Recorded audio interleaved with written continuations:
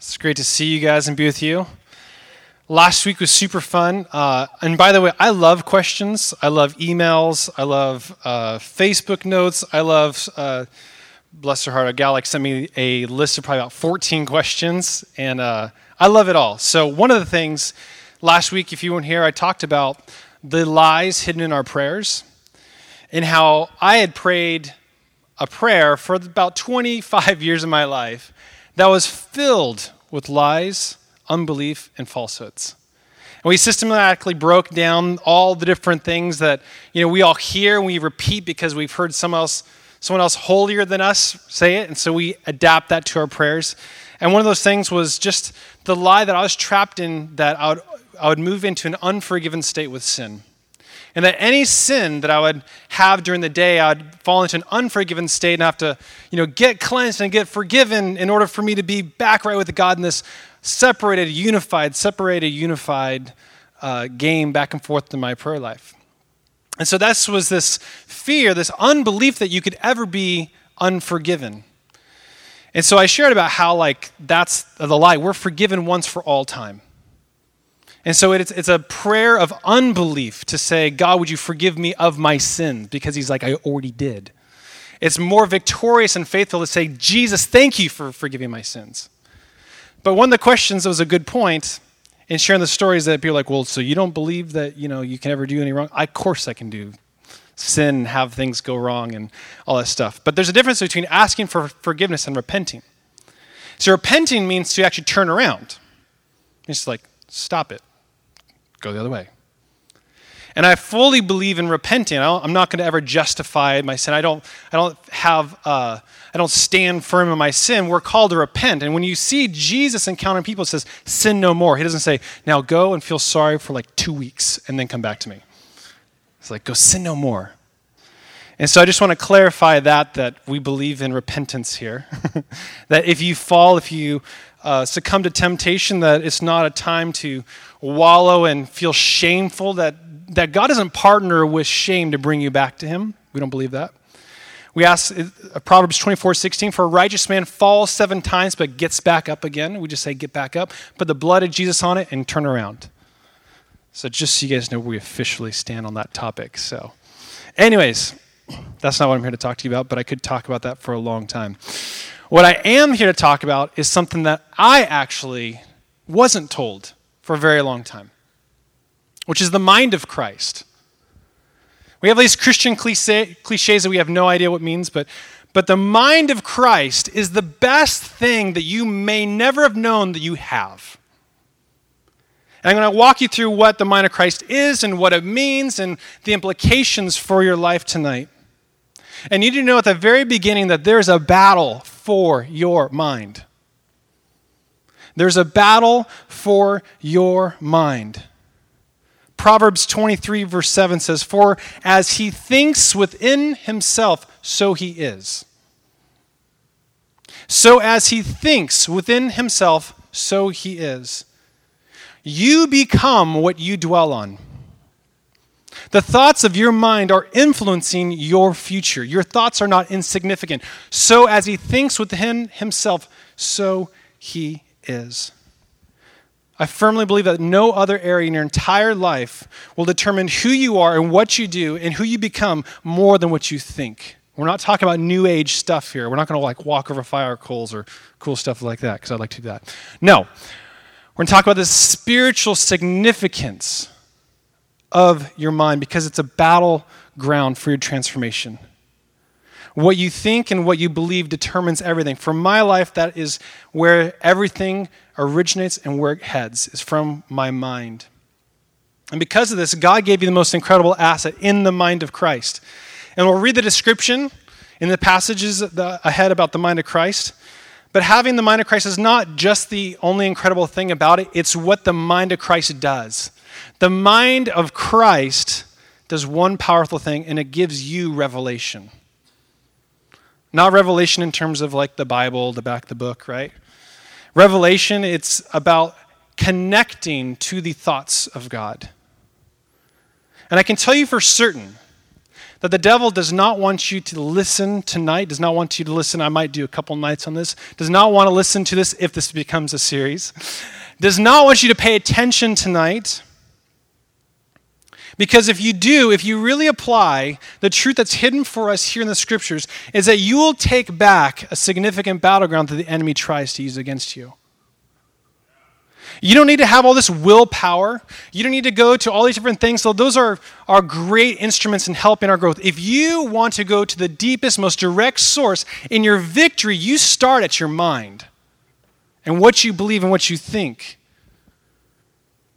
And when you begin to use the mind of Christ, you'll close every open door that the enemy insists on having open in your life. It's not about your flesh, it's about your mind.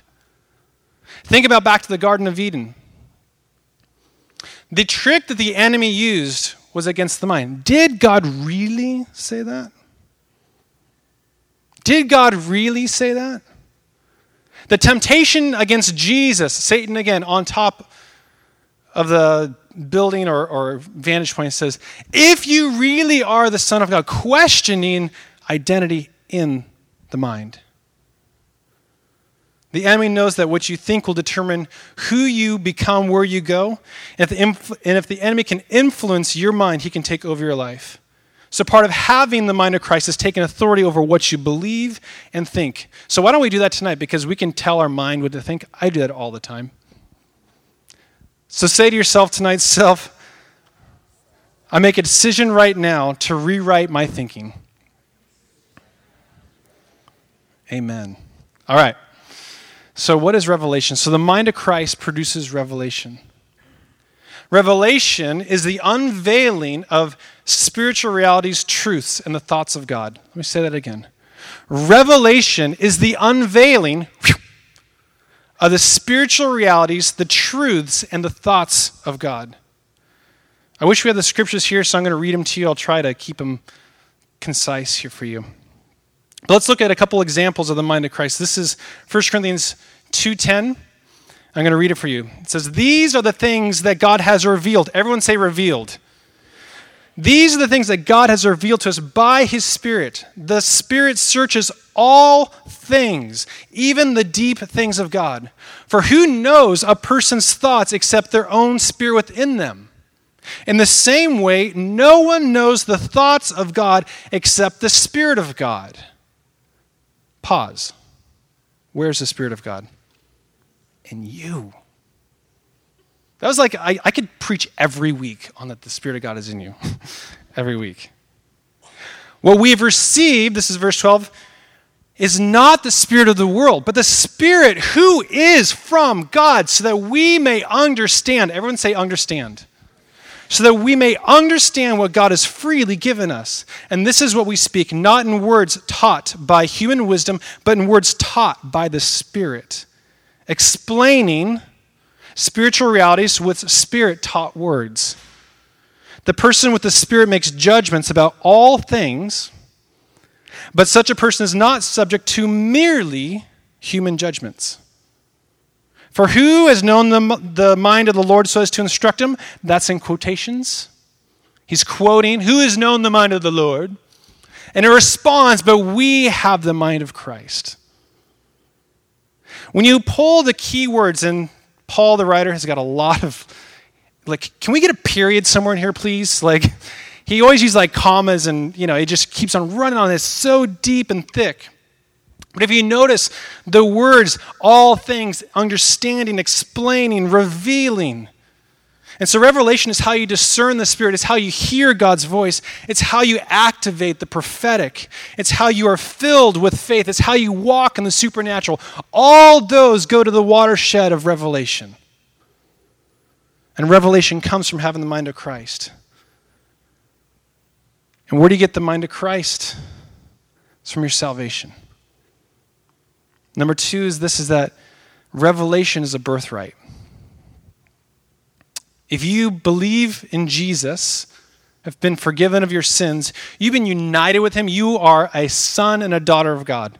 John 1:12 says, to all who believed him, to those who proclaim his name, he gave the right to become children of God. In your salvation comes the right to have revelation through the mind of Christ.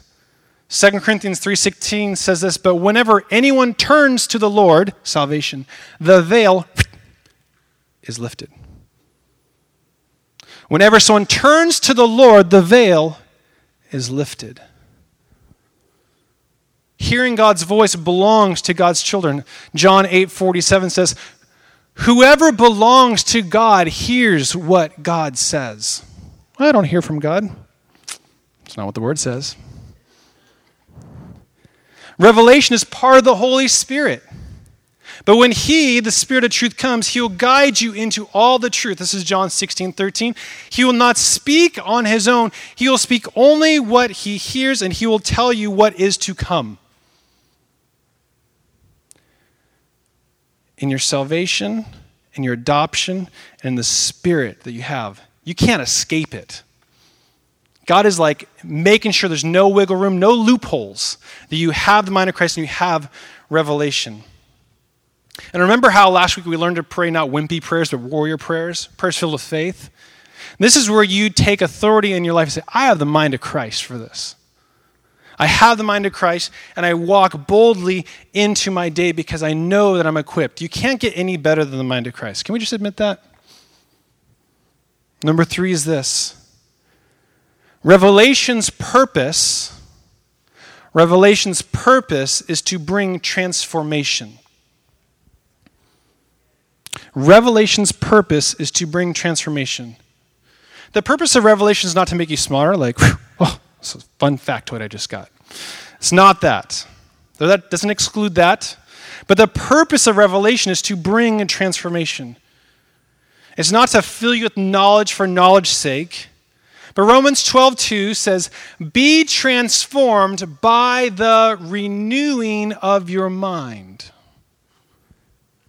Be transformed by the renewing of your mind.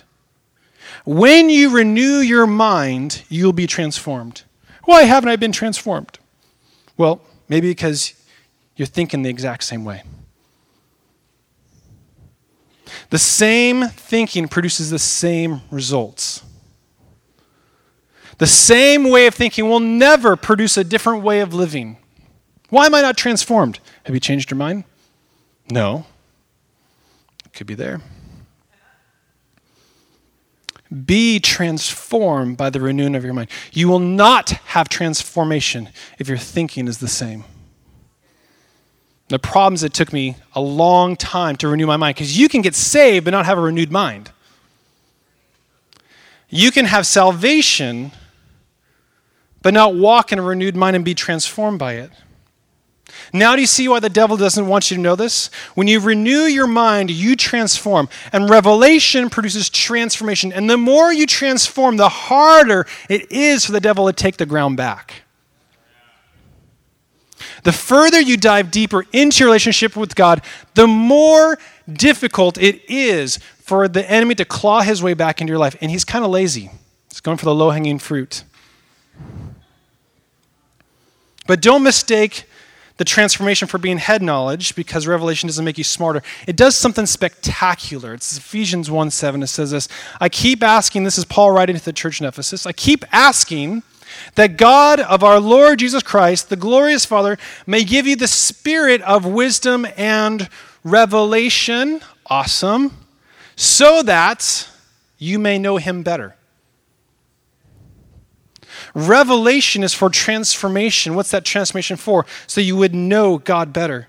The goal of revelation, the goal of having the mind of Christ is that you have deeper encounters with Jesus. Not to make you smarter, but to give you deeper insight into the mind, the personhood, the mechanism in which you have deep, profound encounters with God. And the more you know someone, the deeper the relationship is. My closest friends won't even bother with small talk. It's like, hey, what's up? So what are you struggling with this week? It's like, can you just ask me how the weather is or something? No. The deeper the relationship, the more you know someone, the deeper the relationship. But why does it make a difference to cultivate relationship with God now? Here's why, is that heaven is not just about not dying. Heaven's not just about living forever. It's not about having a cloud, having a harp, having the gold streets and going on walks. That's not what heaven's about. You know what eternal life is about? John 17:3. This is eternal life. Read what it says?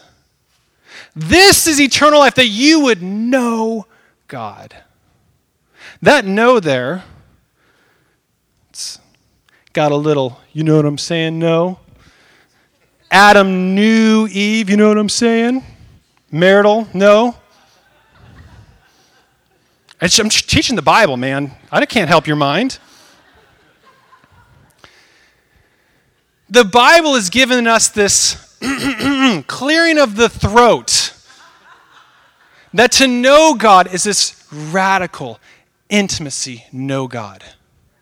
Not a Wikipedia know God, not a, I think he did this and that, not a head knowledge God, but an intimate know God. This is eternal life, that you would be fused, that you would be one and know God so intimately, like a husband knows a wife and a wife knows a husband.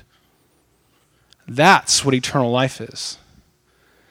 You're thinking you're going to get your wings, play Cupid a little bit. You got something coming, because heaven is about you being face to face with God.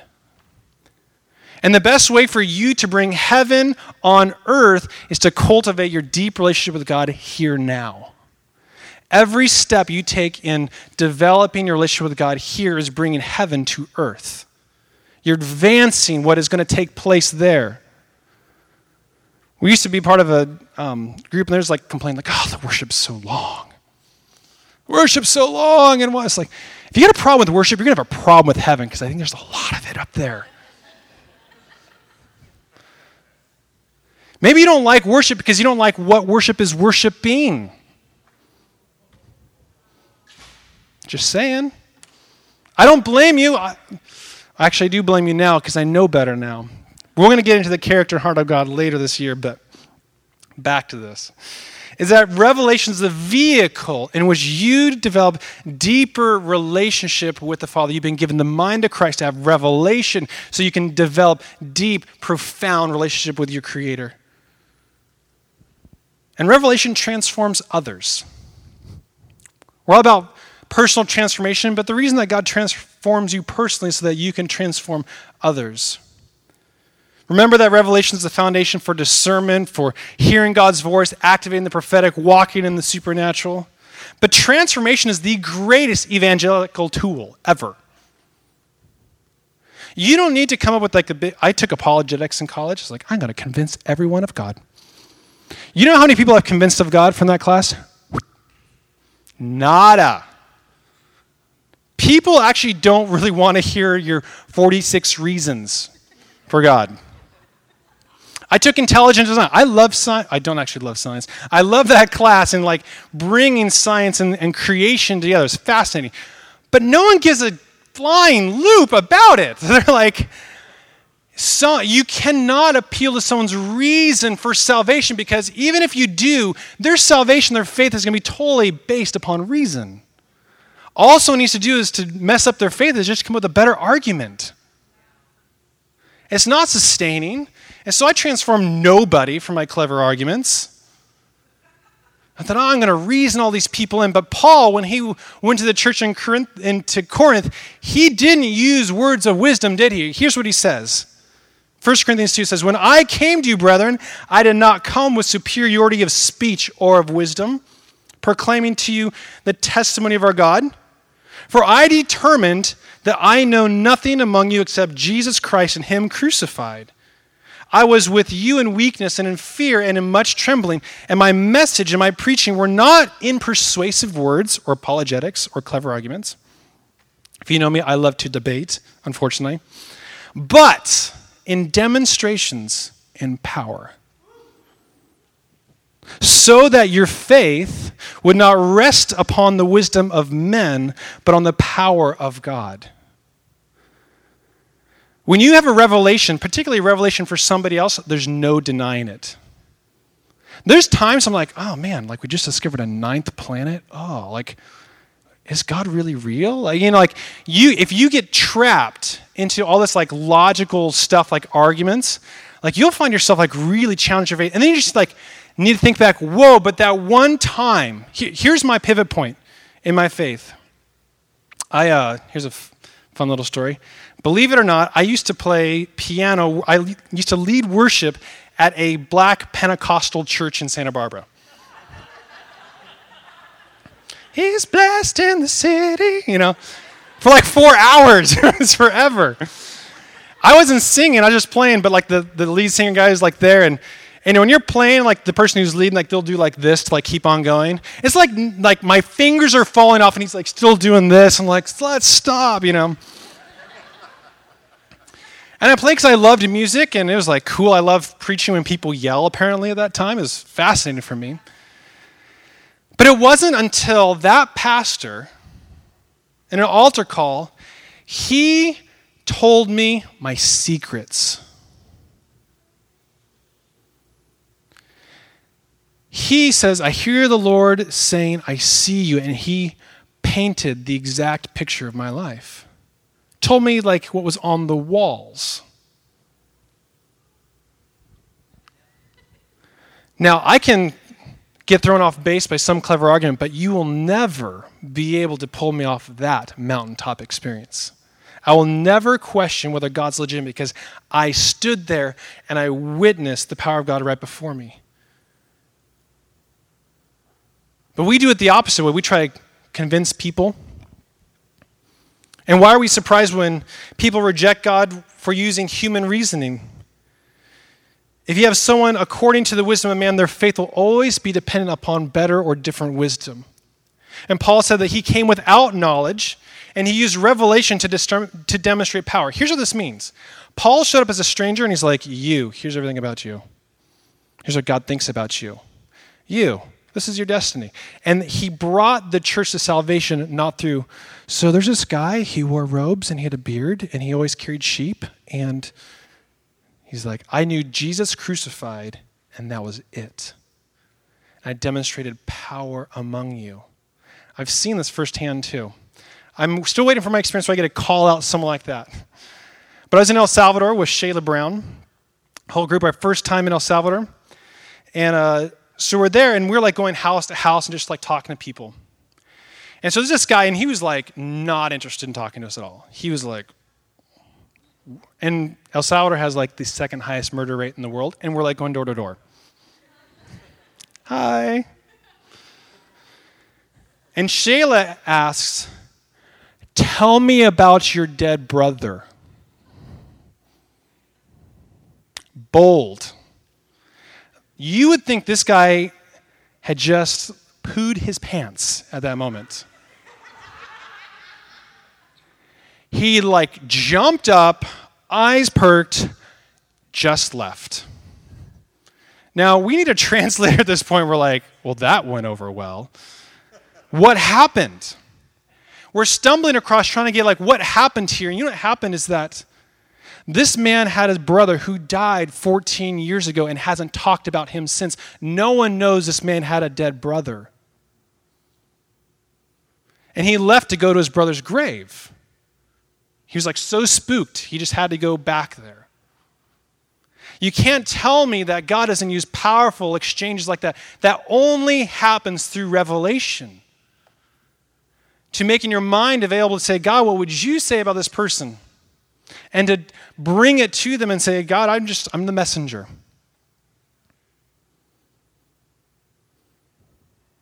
And here's what I learned about that is that I wanted to give other people an encounter similar like that, but that was a time in my faith where I wasn't having encounters myself. I learned something really valuable is you can't give someone an encounter if you aren't capable of an encounter yourself. So that time was like, dang, God can drop some awesome, very specific things, and I want some of that. And so that's when I contended for revelation. Finally, number 4 is this, is that revelation is a choice. Revelation is a choice. Every Christian has the mind of Christ, but not every Christian receives revelation. Every Christian has the mind of Christ, but not every Christian receives revelation. It's like just because you own a Ferrari doesn't mean you have to drive it. That's how it is for many Christians, this untapped, unused, amazing resource. A Christian who doesn't use revelation is like an undriven Ferrari in a garage. It's like a total waste. You have the mind of Christ, you have revelation, and it's parked in the garage. What is it doing there? But I'm not smart enough to hear from God. I need to go to school to hear from God. I need to become better at theology. And some people think that you have to have this, totem pole rank to hear from God. But here's what Jesus says in Matthew 10. It says, so do not be afraid of them. Who's them? The Pharisees, the rulers, all the people. They would glue boxes on their head with the word. Because the word says, do not let the book law depart from your head. It's glued it on. Following the law, strict. Here they are. They've been trained to recognize the Messiah, and the Messiah stands before them, and they have no idea who it is. And then Jesus says to the unemployed fisherman who never caught a fish unless Jesus was there. Look it up in the Bible. You never see disciples catching fish unless Jesus is there. They weren't good fishermen either.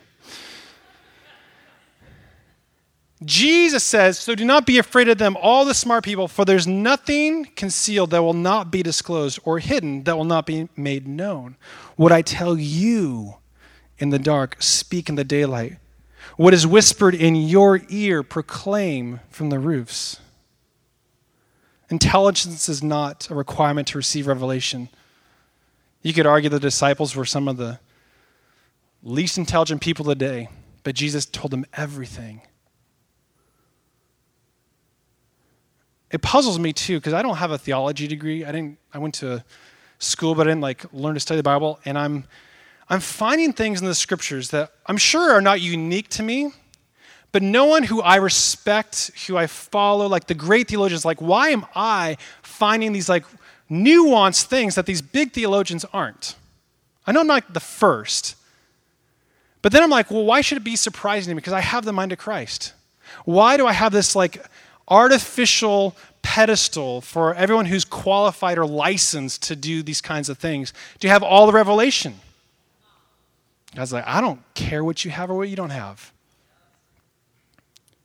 And so receiving revelation is a conscious choice to participate in the thoughts of God. Think of it this way. You have the mind of Christ, right? We're all settled on that. Would God give you the mind of Christ and not have it have any thoughts? I've got the mind of Christ. Well, does it think any thoughts? Nope. Is it defective? Is there a rebate on that thing? If you're not hearing what God is saying, it's not because he isn't speaking. God is speaking. The question is, are you listening? The question isn't whether or not God is speaking. The question is, are you listening? And here's what I learned about when I finally found out how to hear the voice of God. One, it was in wildly different ways than I thought, and I'll teach on that some other time. But this is what became apparent. Why was it so hard for me to finally develop the ability to hear? And the answer was this, that it's very hard to hear something you aren't listening for. Amen. It is very hard to hear something you aren't listening for. Here's the other thing that convicted me too. And the notion of, well, I don't hear God. Well, let me ask you a question. Do you want to? So I was okay with the fire insurance salvation. It's got my card. No fuego for me. I was totally fine for that. And then I get, the people who hear from God, man, they're really weird. Or, I had weird connotations, which some were justified, a lot weren't justified. But it begged the question, do you even want to hear from God? Do you even want to hear his voice? I wasn't sure I could answer yes. I was afraid of what it was. I didn't know what that means. Am I going to become weird? I don't want to become weird.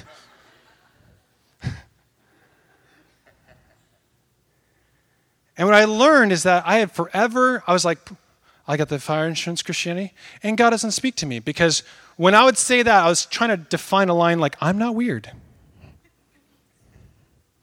God doesn't speak to me, and I'm okay with that. You should not be okay if God doesn't speak to you. In fact, you're actually speaking a curse over yourself because the word says, my children hear my voice. My sheep hear my voice. Those who belong to God hear what God says. You actually don't know what you're saying when you say that. You're actually going against what the Bible explicitly says. But it's, God doesn't talk to me. Doesn't bother me. And I put a curse over my faith because every single time I listen for God, it's like, well, I guess you're going to not say something again to me. If you're going into, God, I'm ready to hear your voice, but I don't think you talk to me, you're probably not going to hear anything. Because you've told your ears not to believe, not to have faith. We saw last week, Romans 4:14-23, whatever is not from faith is sin. It's difficult to receive revelation while there's doubt in your mind about God speaking to you. And God revealed to me in this time is that lies are always louder than truth. Lies are always louder than truth. So in the coming weeks, I'm going to share with you about the ways to receive revelation and learning about how I began to cultivate what, for me, are the ways that God connects with me. Because for me to say, oh, it's just simply like this, is to make God a duplicator, not a creator. I don't think that God just speaks in one way. Many ways it depends upon you, and I would encourage you guys to be part of Sarah Forte small group on hearing the voice of God. If this is turning your switch, like you need to plug in and dive deep into this. I wasn't planning on sharing this. But here's the one very specific way that this has transformed my life. The devil has this really tricky game with me that if he can get me to think a thought, I take ownership of it. I take responsibility for every thought that goes in my head. I thought that's what you believe. I thought it, it's in my head, I'm guilty. I thought it's in my head, I'm guilty. We think that every single thing that comes into us belongs to us. You look at Judas before Judas betrayed Jesus, and the wording is so interesting. And when Satan entered his heart, all the time there's a battle for my mind. Several years ago, I came to the conclusion that I have the mind of Christ. Can the mind of Christ think these thoughts? You guys look scared right now. Can the mind of Christ have a sinful thought? This is not a hard question. No. But we're all terrified of that, aren't we? You have the mind of Christ. The mind of Christ cannot have a sinful thought, a bad thought. I have bad thoughts. What do? I grew up in the Northwest, out in the countryside. I loved redneck jokes. Jeff Foxworthy. Yes. Probably my favorite one ever was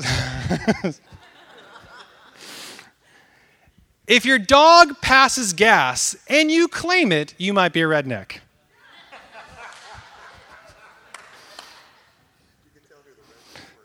Exactly. If the enemy plants a thought in your mind and you claim it, the devil has deceived you. Just because it wound up in my mind, like a few nights ago, I'm like, whoa, what is this?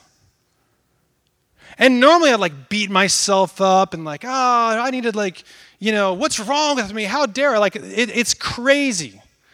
Pictures, scenarios, things like that doesn't belong to me. Why on earth would I ever consider such a scenario? And I have to remember I have the mind of Christ. That's not me. That does not originate or belong in me. So the word says that you are dead to sin, right? You are dead to sin. So when those thoughts come in, two things now happen. I play dead. I'm dead. I'm not even going to acknowledge that. Because what the devil wants to do is he wants to provoke you and get you to think on it and take the bait. And if you dwell on it, he wins. If you take responsibility for it, he wins.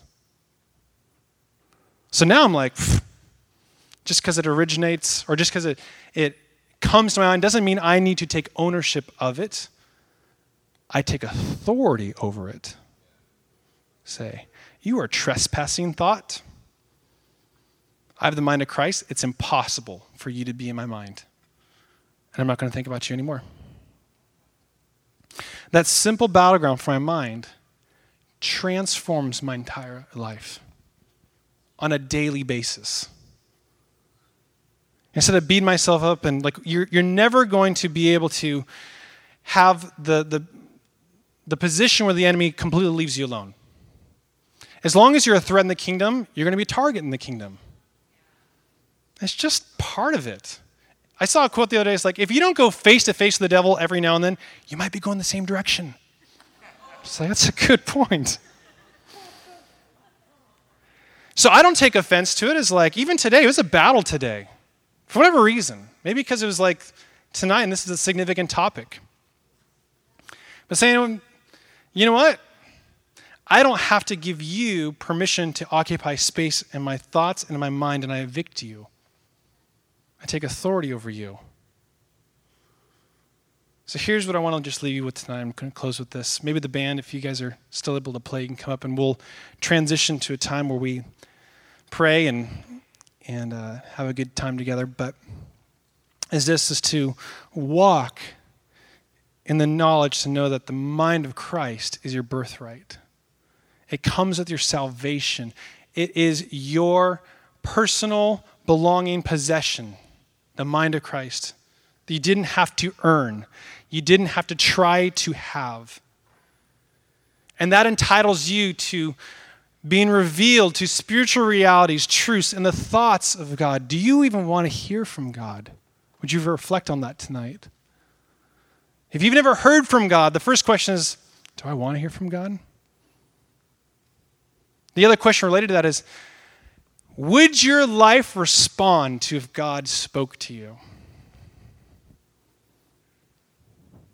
That was the other convicting thing, is that I feel God kind of hinted to say, I would have spoke, but you wouldn't have listened at that time. Have it in your heart to say, God, I'm available for you to speak, and I listen. I want to hear. I want to know. And that the aim, the purpose of Revelation is for transformation. Transformation for you and transformation for everyone around you. And that is 100% available to you if you decide and you choose. John 3:34 says this, that God gives the Spirit without limit. God gives the Spirit without limit. The only limit is your appetite. I love you guys. Thanks for being here tonight.